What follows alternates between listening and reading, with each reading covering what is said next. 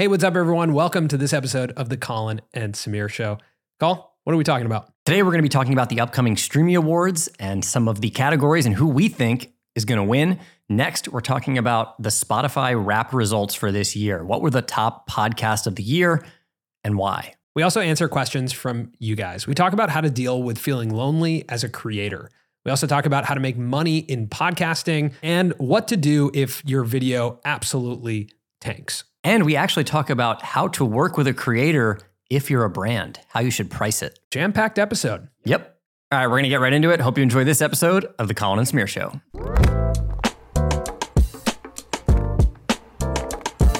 Hello, hello, hello. Man, first time recording in our new office, Colin. Man, is it different? Very different. I can't wait to show all of you what we're working with here. It's crazy. I mean, for our friends who have come and seen the change, like Arax stopped by with Pizzafy last week, which is his product. And he was just like, kind of like, whoa, because it's such a stark difference from where we started. For me personally, being in this space is really jarring because this is a 2-story studio in an amazing location with a private, parking lot, 2 bathrooms. Like, it's just like a real space. Nice furniture. Kitchen, nice furniture, natural light, windows. Like, we've come from working in environments where we just like whatever space we could get, shooting in your car. During the heart of the pandemic, we shot in an Airbnb you were living at. Like, there's so many different iterations of this that being here in the studio is so cool and such a crazy, like, what's going on? So we will definitely do a studio tour once this is done. We're still moving things in. We're not quite ready to shoot our episodes here yet. We're kind of in limbo. But once we are, we will show you. And speaking of studio tours, our last episode was the Mark Rober studio tour. Yep. Our last YouTube video, studio tour with Mark Rober, who's an amazing creator. We also have an interview with him coming out on Monday. But being at his space, it's so interesting how different creators do things so differently. The thing that really struck me about visiting Mark Rober, which you'll hear about in the interview next week, he still edits all of his own videos. That's like a massive creator. And he has employees when you walk into his space, but they're not editors. They're engineers. Yeah. It's fascinating. Like, those are engineers and they're building his merchandise company, which is a subscription box called Crunch Labs. But those are not editors. Like, when you walk in our space, I mean, almost everyone here is an editor. Yeah, it's very different. It's very different. But that's what I love about YouTube is that there are people who are making careers who they're a chef, but they also have a YouTube channel. Yeah. Or they're a gardener and they have a YouTube channel. They're a carpenter. Like, it's so interesting that no matter what you do, you can work on cars, you can review cars. Like, there are just so many ways to supplement your career or build an entirely new career by documenting what you're good at or what you love. So speaking of what you're good at, the Streamies. Oh, I thought you were going to say baseball because I went to a batting cage. Oh, and I've been hitting home runs. Like, I have an incredible swing and I connect like every time. Man, I watched you swing a baseball bat today. It's a little unorthodox. But I hit the ball. But you hit the ball. Come on. You hit the ball. So we just did our merch shoot. Our merch is live. We quietly dropped it only through the newsletter, which was really cool to see how well it did. It will be publicly dropped shortly. Yeah, I mean, the site is public, but it's still secret. But we just shot our ad today, so just wait till the ad comes out. But I was talking about the Streamies. So the Streamies are this weekend. The Streamies are on Sunday. So the next time you hear from us, we will know if we are Colin and Samir Streamy Award winners or Colin and Samir Streamy Award nominees. And we are nominated in the category of education. I'm looking at billboard.com right now, which has an article about the Streamies. Post Malone, Hailey Bieber, and more among 2022 Streamy Award nominees. Wow, so we're and more. We're and more, but they left our category out of this article completely. I've noticed that. There have been a bunch of publications, I think like Access Hollywood or something, or Entertainment Tonight put an article out, and they also left out the learning and education category. Yeah. You know what? It is the least sexy category at the Streamies, but I'm okay with that. All right, so let's talk about the top 2 awards, like right at the top. Creator of the Year, Show of the Year. Let's make some predictions here, Colin. Creator of the Year. The nominees are Addison Rae, Eric, Blogilates, Charli D'Amelio, Dream, Gideon, Logan Paul, Mark Rober, Mr. Ballin, Mr. Beast. This is actually really tough. Yeah, I'm going to say that Dream will win this year just because his face reveal was so unique. Yeah, that's true. And I don't know if he's won a Streamy before, but it seems like this would be the year to give him the Streamy for everything he did and the face reveal. I think Gideon also could win. Gideon was really huge this year, but I think tonally, what depends is like Gideon's a little more controversial in tone, but he did do some of the most unique things I've ever seen a creator do. Like him getting his haircut NBA courtside was wild. And like that made national news, you know? And it was really funny. That was like classic YouTube, you know, somewhat harmless prank. It's just funny. Like he's getting his haircut at an NBA game. Like it's a good time. Yeah. That's classic creator. But at the same time, Dream, I think, expanded well beyond the world of creators. Again, like especially my sister-in-law texted me and was like, what's Dream? What's going on? I keep hearing about Dream. So when like any creator goes outside that world with such a big event, with an event that's viewed at, 50% of what the Super Bowl viewership is, that's pretty crazy. And it's like someone taking off a mask. That's crazy. Yeah.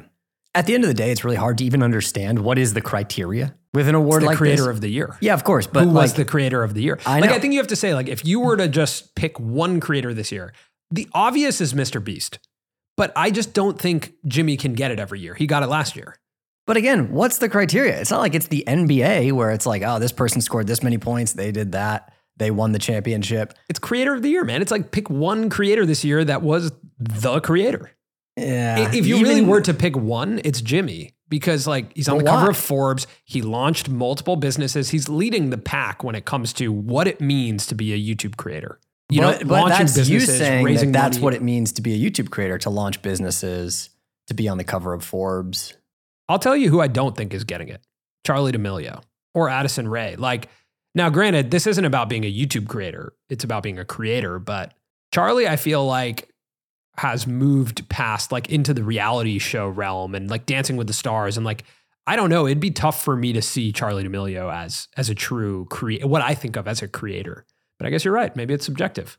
It's completely subjective. Okay. Show of the year. Challenge accepted. Michelle Khare. Chicken Shop Date. Amelia de Moldenberg. Good Mythical Morning. Rhett and Link. Hot Ones. I Spend a Day With. Anthony Padilla. In Space with Markiplier. RDC World. Side Talk. Twitch Rivals. From WoW Presents. Dude, there's some heavy hitters. This is a category. There's some heavy hitters in this. I mean, Challenge accepted was dynamite this year from Michelle. Chicken Shop Date was, probably has to win this. I feel like it's got to be Amelia with Chicken Shop Date. Yeah, for sure. She has essentially, if you don't know, like, we covered her on our channel a couple of times, but she started out interviewing rappers and hip hop artists who weren't well known in a written blog and has taken it to video and has essentially created her own version of Hot Ones independently. Like Hot Ones is owned by Complex. It immediately had access, or not immediately, but it's grown to have access to like all of the biggest celebrities in the world who now go on Hot Ones. But Amelia has done this over the past couple of years just on her own. Like as an independent creator, she's getting Ed Sheeran on, right? Like that's crazy, the level that she's been able to get to independently. So yeah, I agree with you. So in our category, which is education and learning, let me see if it's listed on Deadline Hollywood. I'm trying to find some publication that listed our, here we go, learning and education. Big Weird World, Casual Geographic, Colin and Samir, Tom Scott, Veritasium. Big Weird World I hadn't heard of until I checked this out, but I'm so impressed with them. I think they're really great. They're primarily on TikTok. Casual Geographic is also like short form vertical content. Tom Scott and Veritasium. Very tough competition here for us. But I will say, if I'm looking at this award and I'm voting. You're voting for, drum roll, Tom Scott. No. I mean, like everyone's really talented in this. but like I was thinking about this the other day, like, should I feel bad about the fact that I look at this and I'm like, I think we should win? No. But it's a strange feeling, right? Like the typical person who is nominated for an award show, that the perspective is like, I'm just happy to be nominated. No, everyone just says that. Yeah, but everyone just says that. I'm saying that's the perspective that people share. Look, we're putting on suits. I just want to be walking the red carpet. Yeah. If we're there, I want to win. Let's get the streaming. Yeah. I want to win, but I want to share that perspective speech with everyone. Just like, I want to win and I believe we should win. And that is like, I don't know, this kind of feeling of like, I really feel like we pushed the boundaries of what education means this year. Hey, man, and I'm like proud of it. I'm with you. Yeah. I'm trying to convince you to. No, yeah. I'm not. Do you think we should win? Yeah, I choose Veritasium. Right now. But I mean, Veritasium, great channel and great guy. No, man. Tom Scott. I would like, I would like to win. And if we do win, I won't think it was rigged. I won't feel bad. I will. What are you going to say on stage? How are we going to split this up? Well, I would imagine you're going to. I think you should go first. If we win, I think you should go first. Because you can't land the plane? Yeah. Because I will take up all the time. You'll take up all the time. Yeah, and you'll give like a short, sweet thing, and they'll play me off with the music. That's true. Okay. If we win, I'll talk first. Yeah.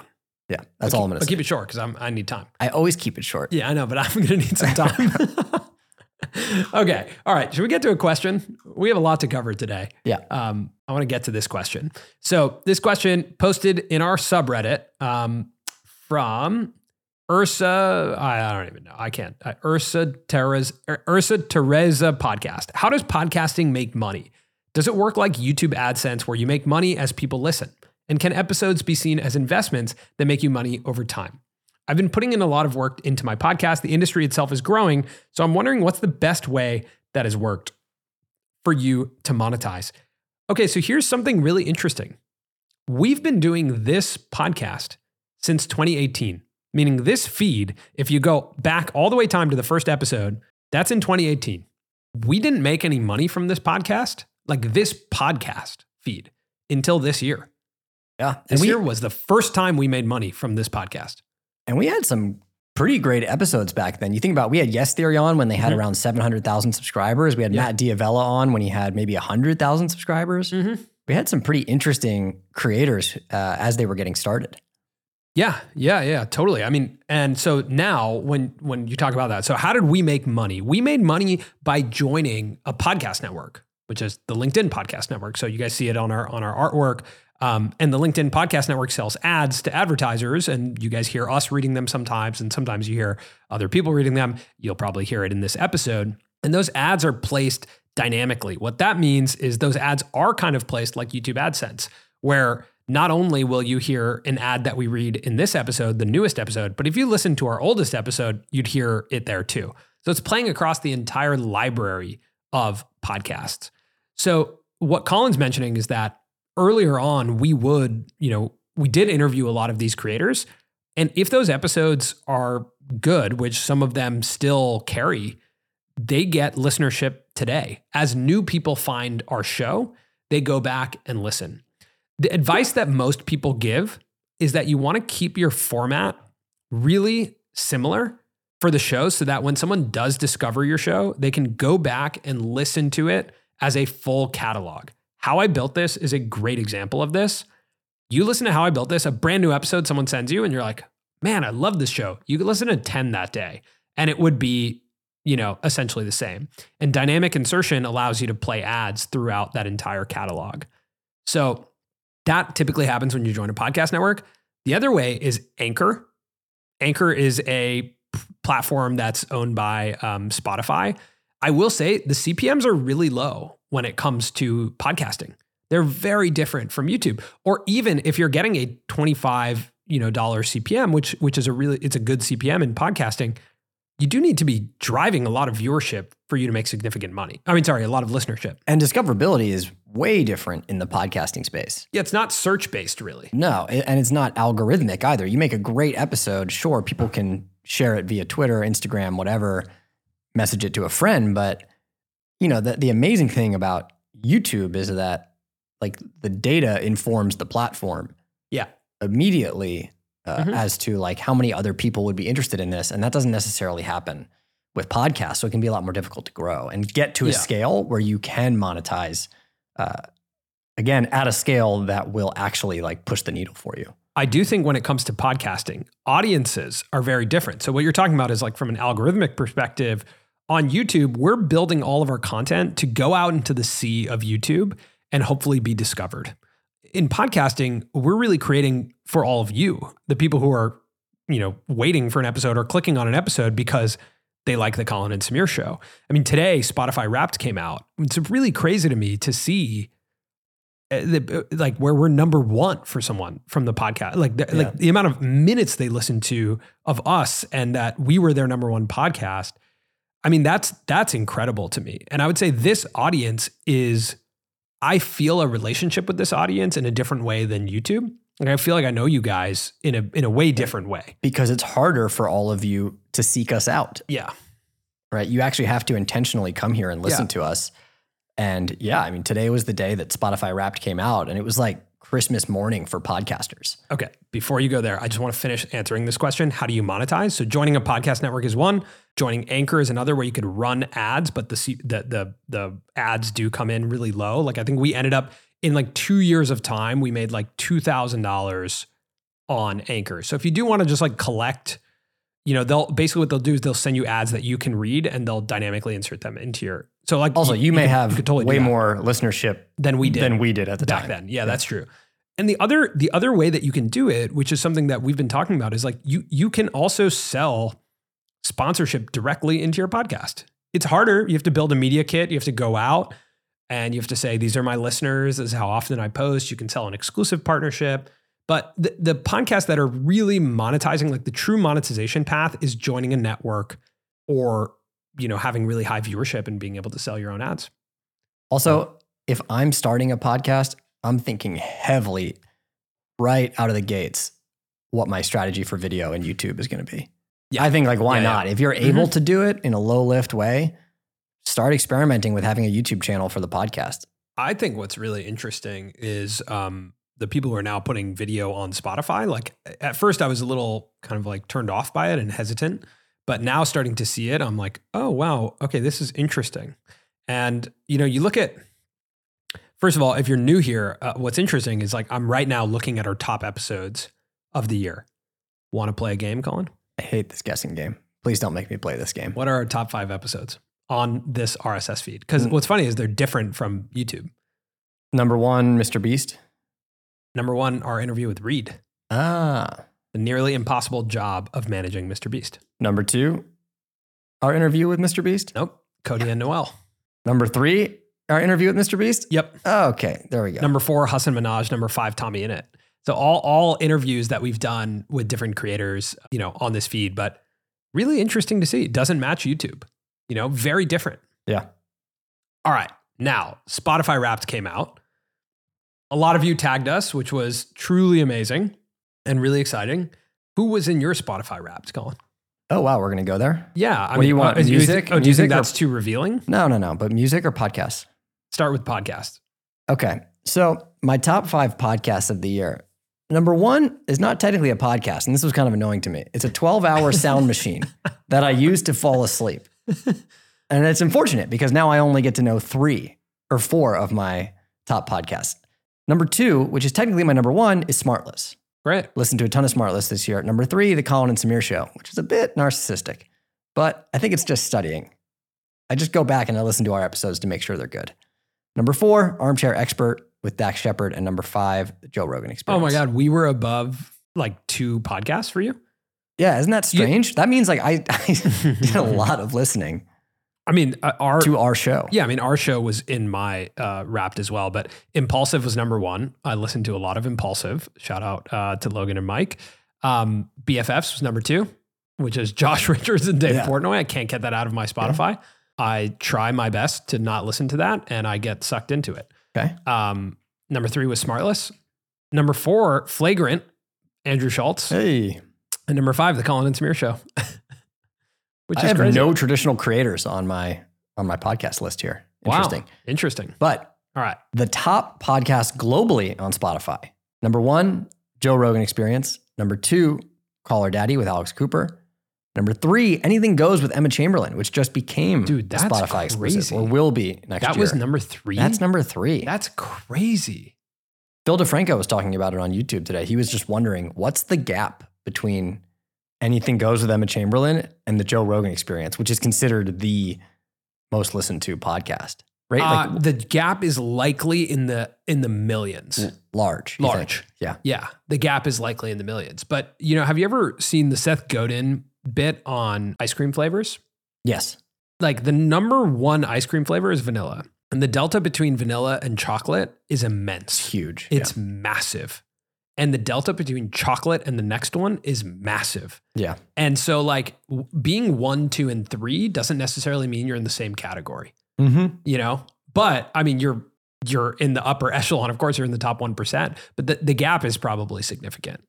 I just loved seeing that there were 2 creators, 2 really digital first creators at the top of that list. Number 4 was Kazo63, which is a scripted Spotify original. Oh, and Crime Junkie. Yeah, and then Crime Junkie at number 5. So with Anything Goes with Emma Chamberlain, I know that part of the deal that we covered in the published press is that she's going to be adding video to it on Spotify, and you're gonna have it feel kind of more like Emma's YouTube channel. Like she's going to be most frequent in video form on Spotify now. Think about that. Yeah. Isn't that interesting? That's really something that that's a huge value prop. That's for her fans. Huge value prop to be on Spotify. Yeah. You want Emma Chamberlain on video once a week? Download Spotify. Mm-hmm. That's crazy. I think that to me, my curiosity goes to how or when does YouTube take podcasting a little bit more serious? And I think they already are. And go exclusive with certain people. I think start to say because YouTube Music is downloaded by a lot of people. We now have YouTube Premium, which is a real luxury. Yeah. And now I'm listening to shows on YouTube Premium. Same. And I just wondered, with that premise that Emma Chamberlain was number 3, how is that show not a YouTube show? Yeah, I don't know what the economics are, but I think from an optics perspective, from a having a connection to the creator perspective, it feels like YouTube should be making exclusive deals for next year. You think about Impulsive, Flagrant. I mean, because the thing is, Spotify could come in and make offers, but yeah, I don't know. I don't know if I don't know if Impulsive or Flagrant would do it. Maybe they would, but I think can you even really imagine a world where Impulsive isn't on YouTube? No, I can't. Think about how much it helps all of their separate channels. I think they're too ecosystem based there on YouTube, but I also think they're so search is so important to them, to both of those podcasts, to Flagrant. That they understand. Yeah. I found Flagrant through YouTube, right? Then I started listening on Spotify. Of course. But discovery is just not possible, I don't think, at that scale on Spotify. So I think if discovery matters to you as a show, you're going to be on YouTube. But it'll be interesting to see. So another interesting thing about this top list of podcasts on Spotify, this is a global list, and Crazy. All of these are in English. Wow. So only Kazo63, the scripted one, is translated or dubbed into different languages. And I saw a tweet from Dan Runcie today, who runs a great newsletter called Trapital. And he was saying the huge opportunity in podcasts is going to be people who offer podcasts in multiple languages.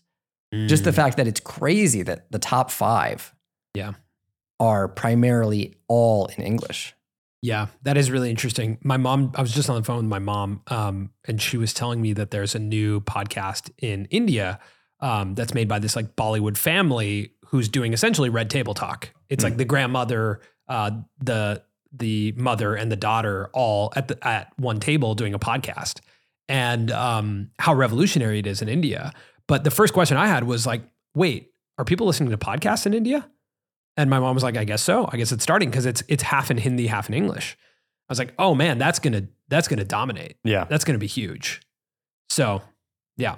I mean, and then you look at the top artists, most streamed artists globally, and you've got BTS on there from South Korea. You've got Bad Bunny, right? So it's a much more global list.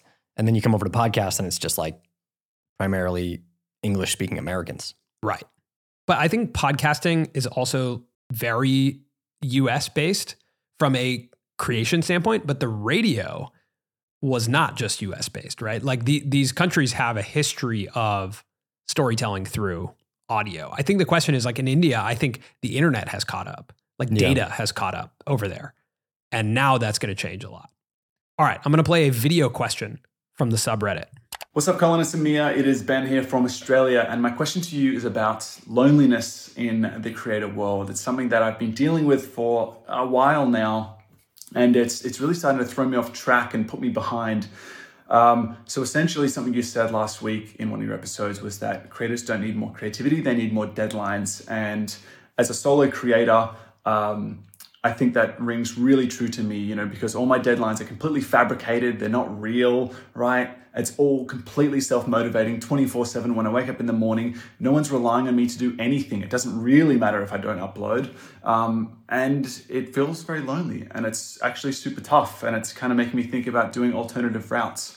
I do make a living off YouTube. I'm very grateful for that. However, I don't know what the future holds because I'm feeling very lonely as a creator. So what would your advice be? This has got to be a very common thing, when it comes to a solo creator. So first of all, Ben, I just want to say thank you so much for sharing. I think just the mere fact that you are sharing is probably making people who are in your same position feel less alone. And, the high level of this is like, I don't have personal experience here because Colin and I have always been partnered in this career. But I think Ben brings up a few different points that are really interesting. One is the notion of creatives needing deadlines, but him feeling like all of his deadlines are self-imposed because he works solo. The other side is creators being lonely, or Ben specifically being lonely in that he works completely by himself. And he's thinking about hiring an editor just to quell that. So how do other creators deal with this, or how would you deal with this as a creator? I think there's an interesting added element there is that Ben makes a living. He specifically said, I make a living off of YouTube, which is great. And I think that is an amazing thing and like an incredible accomplishment, obviously. But I think the fact that you start to maybe second guess the career, as Ben's talking about, because you don't like it anymore or parts of it, you start to feel lonely. It's a really weird dynamic when you're like, wait, I wanted to make money expressing myself and I'm doing it and it's working. But is this actually not what I want? Yeah. It almost hurts harder, right? When you've figured it out and then you're like, well, actually, did I just build the career that I don't want? It can be harder to give it up and to actually go to a different route. I would, if I was in Ben's position, start to test out and hire people on a project basis and start to see, is there anyone that I really connect with on a chemistry level where I would want to see them 4 days a week or 3 days a week? And I trust them. And that's going to take time to find that person. Mm-hmm. But I would start the process of working with people on different projects and setting deadlines on those projects so that the person who you bring on also is accountable. You're held accountable together. And just mainly to see, again, like, do you like working with this person? Because that's the toughest thing. You'll still feel lonely if you have people around you that you don't like working with. And that can feel even worse. Yeah. Right? So I think it's really just about like, you're actually looking for a creative partner. Yeah, I think totally. I think you're looking for creative camaraderie. Mm-hmm. And that might also come from, so the Emma in our subreddit came in and commented on this as well, suggesting finding an accountability buddy or a group of creators to talk to. And I do think that is an interesting path. The calls that we get on with other creators, I always find it really nice to know what other people are going through or even just connect on things. Mm-hmm. And one thing that's really great in those calls is we share kind of highs and lows and what's going well and what isn't going well. And I think some of that stuff is really important because I can't imagine what it would feel like. Like, we released our Mr. Beast documentary, right? And it did really well. And there was a great reaction to it. And what was cool was we got to share that as a team and, as creative partners and being like, damn, that was awesome, right? Or when we crossed 1 million subscribers, the fact that we were both on stage together and we got to look at each other and be like, damn, dude, this is crazy. Yeah, you're looking to create milestones that you can actually talk about later, right? To like reference points for this career. Yeah. And a lot of times you're going to need other people to be there with you Yeah. to have shared reference points that you can talk about, or else you truly do feel alone, right? If you're like, that thing was great that happened, or that thing was tough, but I have no one to tell it to. I think, first and foremost, it is a lonely career. It is to be a solo creator. And I think even when you and I were making, a somewhat of a living, the best we could, being like creatives, that was probably the loneliest I ever felt during that time, where it was you and I, and we would go and we weren't like fulfilled by the creative work we were doing. Yeah, but I remember at that time feeling like there were certain projects that were big projects where we would need to bring on team. And that was very fun. And even though that was tough and really difficult, I agree. I loved some of those experiences because it was like all of a sudden we brought this team together for 2 to 3 weeks to work on it. Yeah. And then I just remember feeling so alone after those would be over. Yep. And we're talking in the context of freelance work. Mm-hmm. So it's yeah. And maybe different. that's, Ben, maybe that's an idea. Like bring on editors for projects, come up with projects and come up with deadlines for those projects to say like, I'd like to shoot this on this day. I'd like it to be edited on this day. And I'm going to bring you on to help me. And then you can test people out and see what it feels like. So 2 pieces of advice that we would have are, one, try your best to find, an accountability group or partner. Just reach out to someone. Hopefully maybe there's someone in our community who's interested in this and would love to be your accountability buddy. Get on calls and have some framework to that. Talk about highs and lows. Talk about how things are going. Maybe even start a Slack channel and just chat during the day about how things are going. And then the other side is like bring on people to help with projects so that you can develop projects where you can have creative camaraderie. The last thing I'll say is like maybe evaluate if you have any additional time. Can you pick up a shift somewhere or like help other people on their creative projects to develop some community and some collaboration? Can you go be a camera operator on someone's project? Can you go, work on someone else's project to just feel that sense of creative camaraderie? Yeah. Mm-hmm. It's a great question though. And if you guys want to pop in and chat with Ben, he's ninja-ben on Reddit. All right. This is from Ethan. He put this in through the newsletter, through the Published Press. Hey guys, I'm a big fan. Thanks, Ethan. You've talked a few times about brand deals and partnerships from the creator perspective. My question is, as a brand, how do you go about finding and creating good relationships with creators? And more specifically, how do you know what a good amount is to offer for a sponsorship? Going too low could be offensive to the creator and could make you never work with them again. And if you offer too much, are you spending more than you need? Love y'all's content. Keep doing what you're doing. I would say on that one point about going too low can be offensive. I'm sure that's going to vary from creator to creator. Personally, like I'm not offended, right? I'm just like, that's not the right match, right? Like this is not the right time. This is not the right place. We're not right for each other. If someone sends like, for me, if someone sends something low, unless like they're speaking to us or in a way that feels like they're like pushing us around or something, like I would only be offended if someone was like, to that. if someone was like, I think I've matured to that point, but I don't think that I definitely have felt offended by brand deal offers, especially when you're on the phone with the brand and you're talking and you feel like you're aligned and they send you a low offer. Like it doesn't feel good. You don't want to go back and collaborate with that brand. And I agree, there's just mismatched expectations. Yeah. But you don't really have like a really positive feeling towards that brand. I think what you need to do is figure out what the market rates are for the types of creators you want to work with. So first of all, identify the types of creators you want to work with.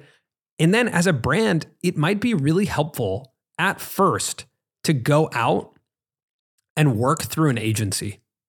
It's not always the best option, but a lot of brands go out and work through an agency to say, hey, can you help me figure out how much I should pay these creators? Because they know the market rates. And I think that context is really beneficial.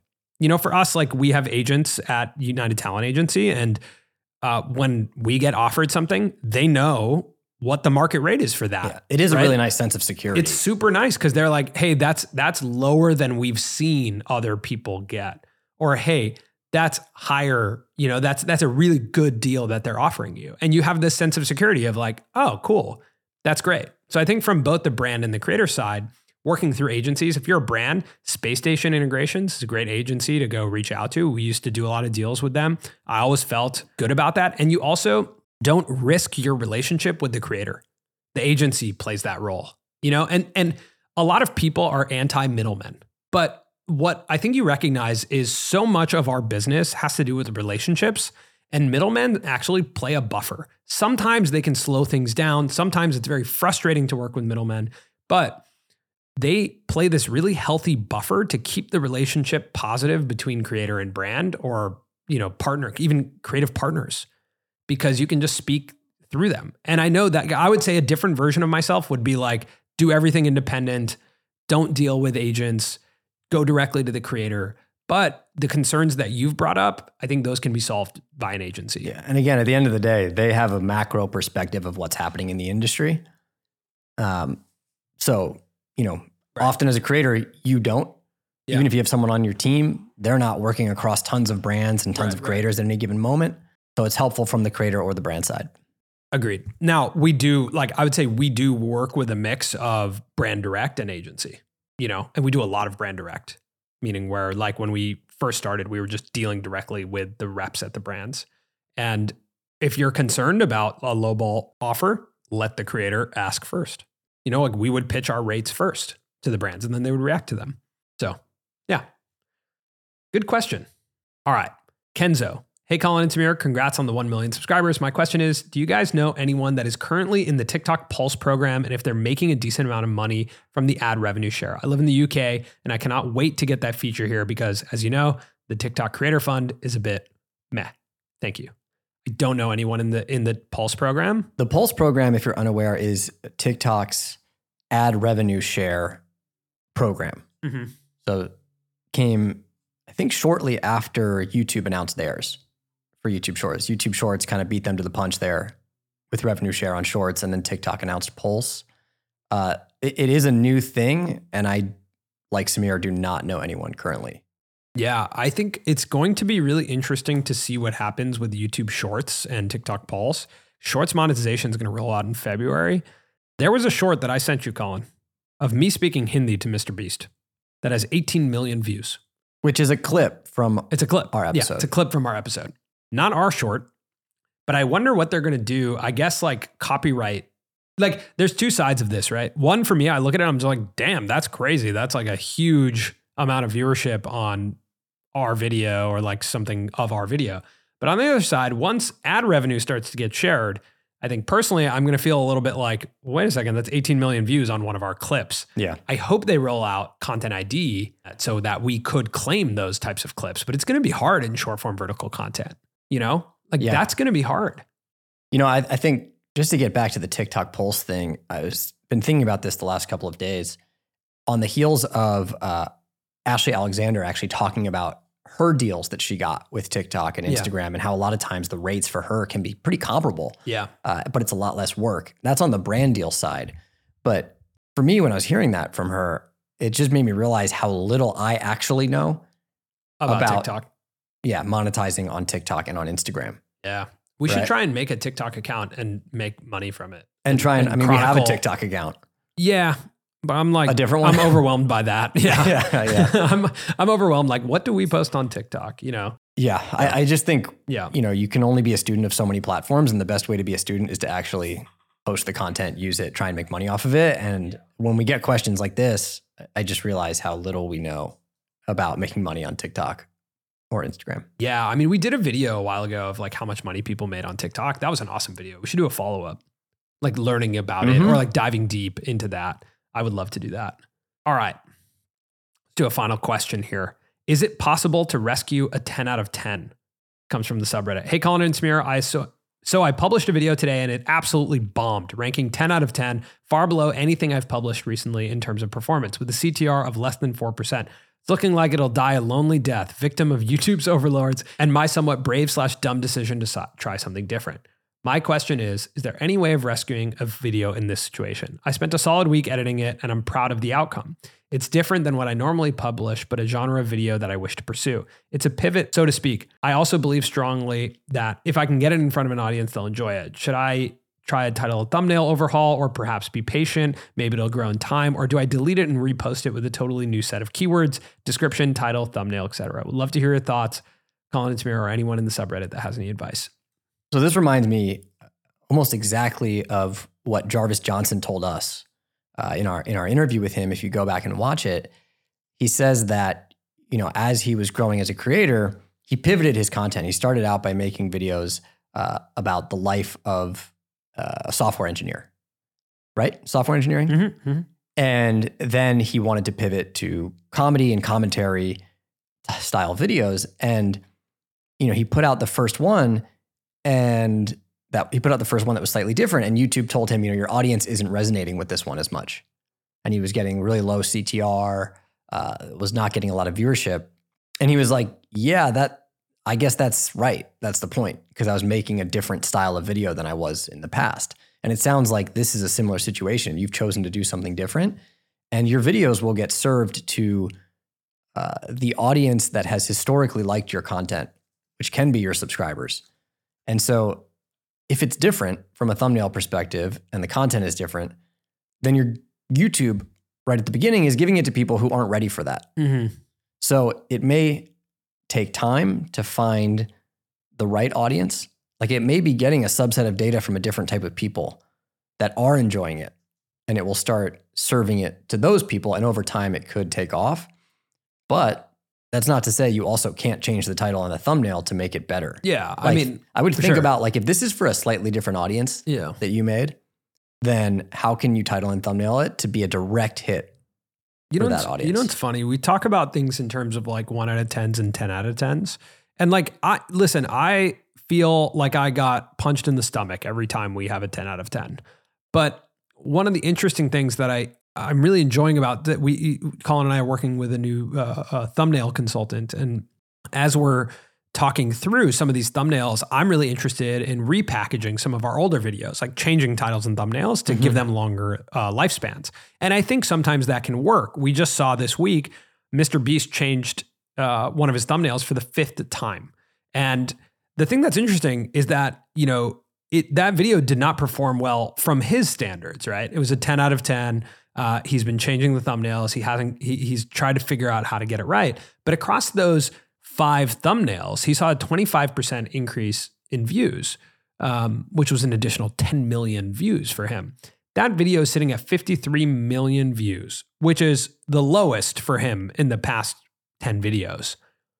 But if we start thinking about things in terms of viewership, Mr. Beast aside, you know, if that new experiment that you put out got 10,000 views, 5,000 views, 1,000 views, like however many people watched it and enjoyed it, try to focus on them.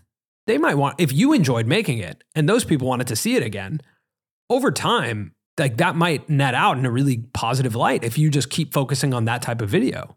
That might not be a 10 out of 10 in, you know, a while from now. Mm-hmm. But I do think we oftentimes forget that those are real people watching our videos. Like if 1,000 people watch your video or 100 people watch your video, it's a lot of people to sit down and watch your work. Like if I went outside right now and tried to gather 100 people to watch me do something creative, I couldn't do it.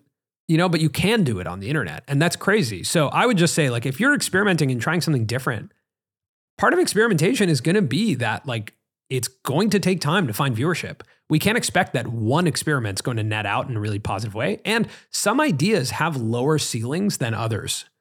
And I think that's also important, you know? Yeah. So best of luck. I would urge you, the most important thing is if you enjoyed making it, keep experimenting. All right, Colin. We should probably wrap it up. We got to wrap it up. I got to go to improv. Yeah, you got to go to improv. We're getting Slack messages about how cool our merch footage is, which I really would love to see.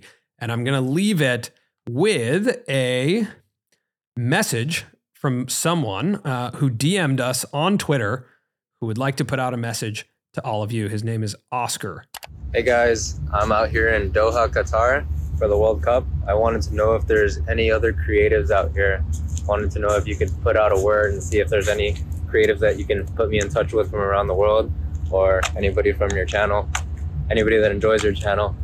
Please let me know. Love to create with some of you guys. Peace. All right. So Oscar, one of our subscribers, is in Doha, Qatar right now for the World Cup. If you are there, if you were listening to this from there, or you know someone who's creative, DM Oscar. We'll put it in the description because I don't remember what his Instagram handle is. We'll put it in the description of this podcast. DM him. He'd love to create with you. And if any of you do connect with Oscar, let us know. Please let us know. Because this story is to be continued. And you will find out if we are streaming winners by the time we talk to you next. All right. See ya.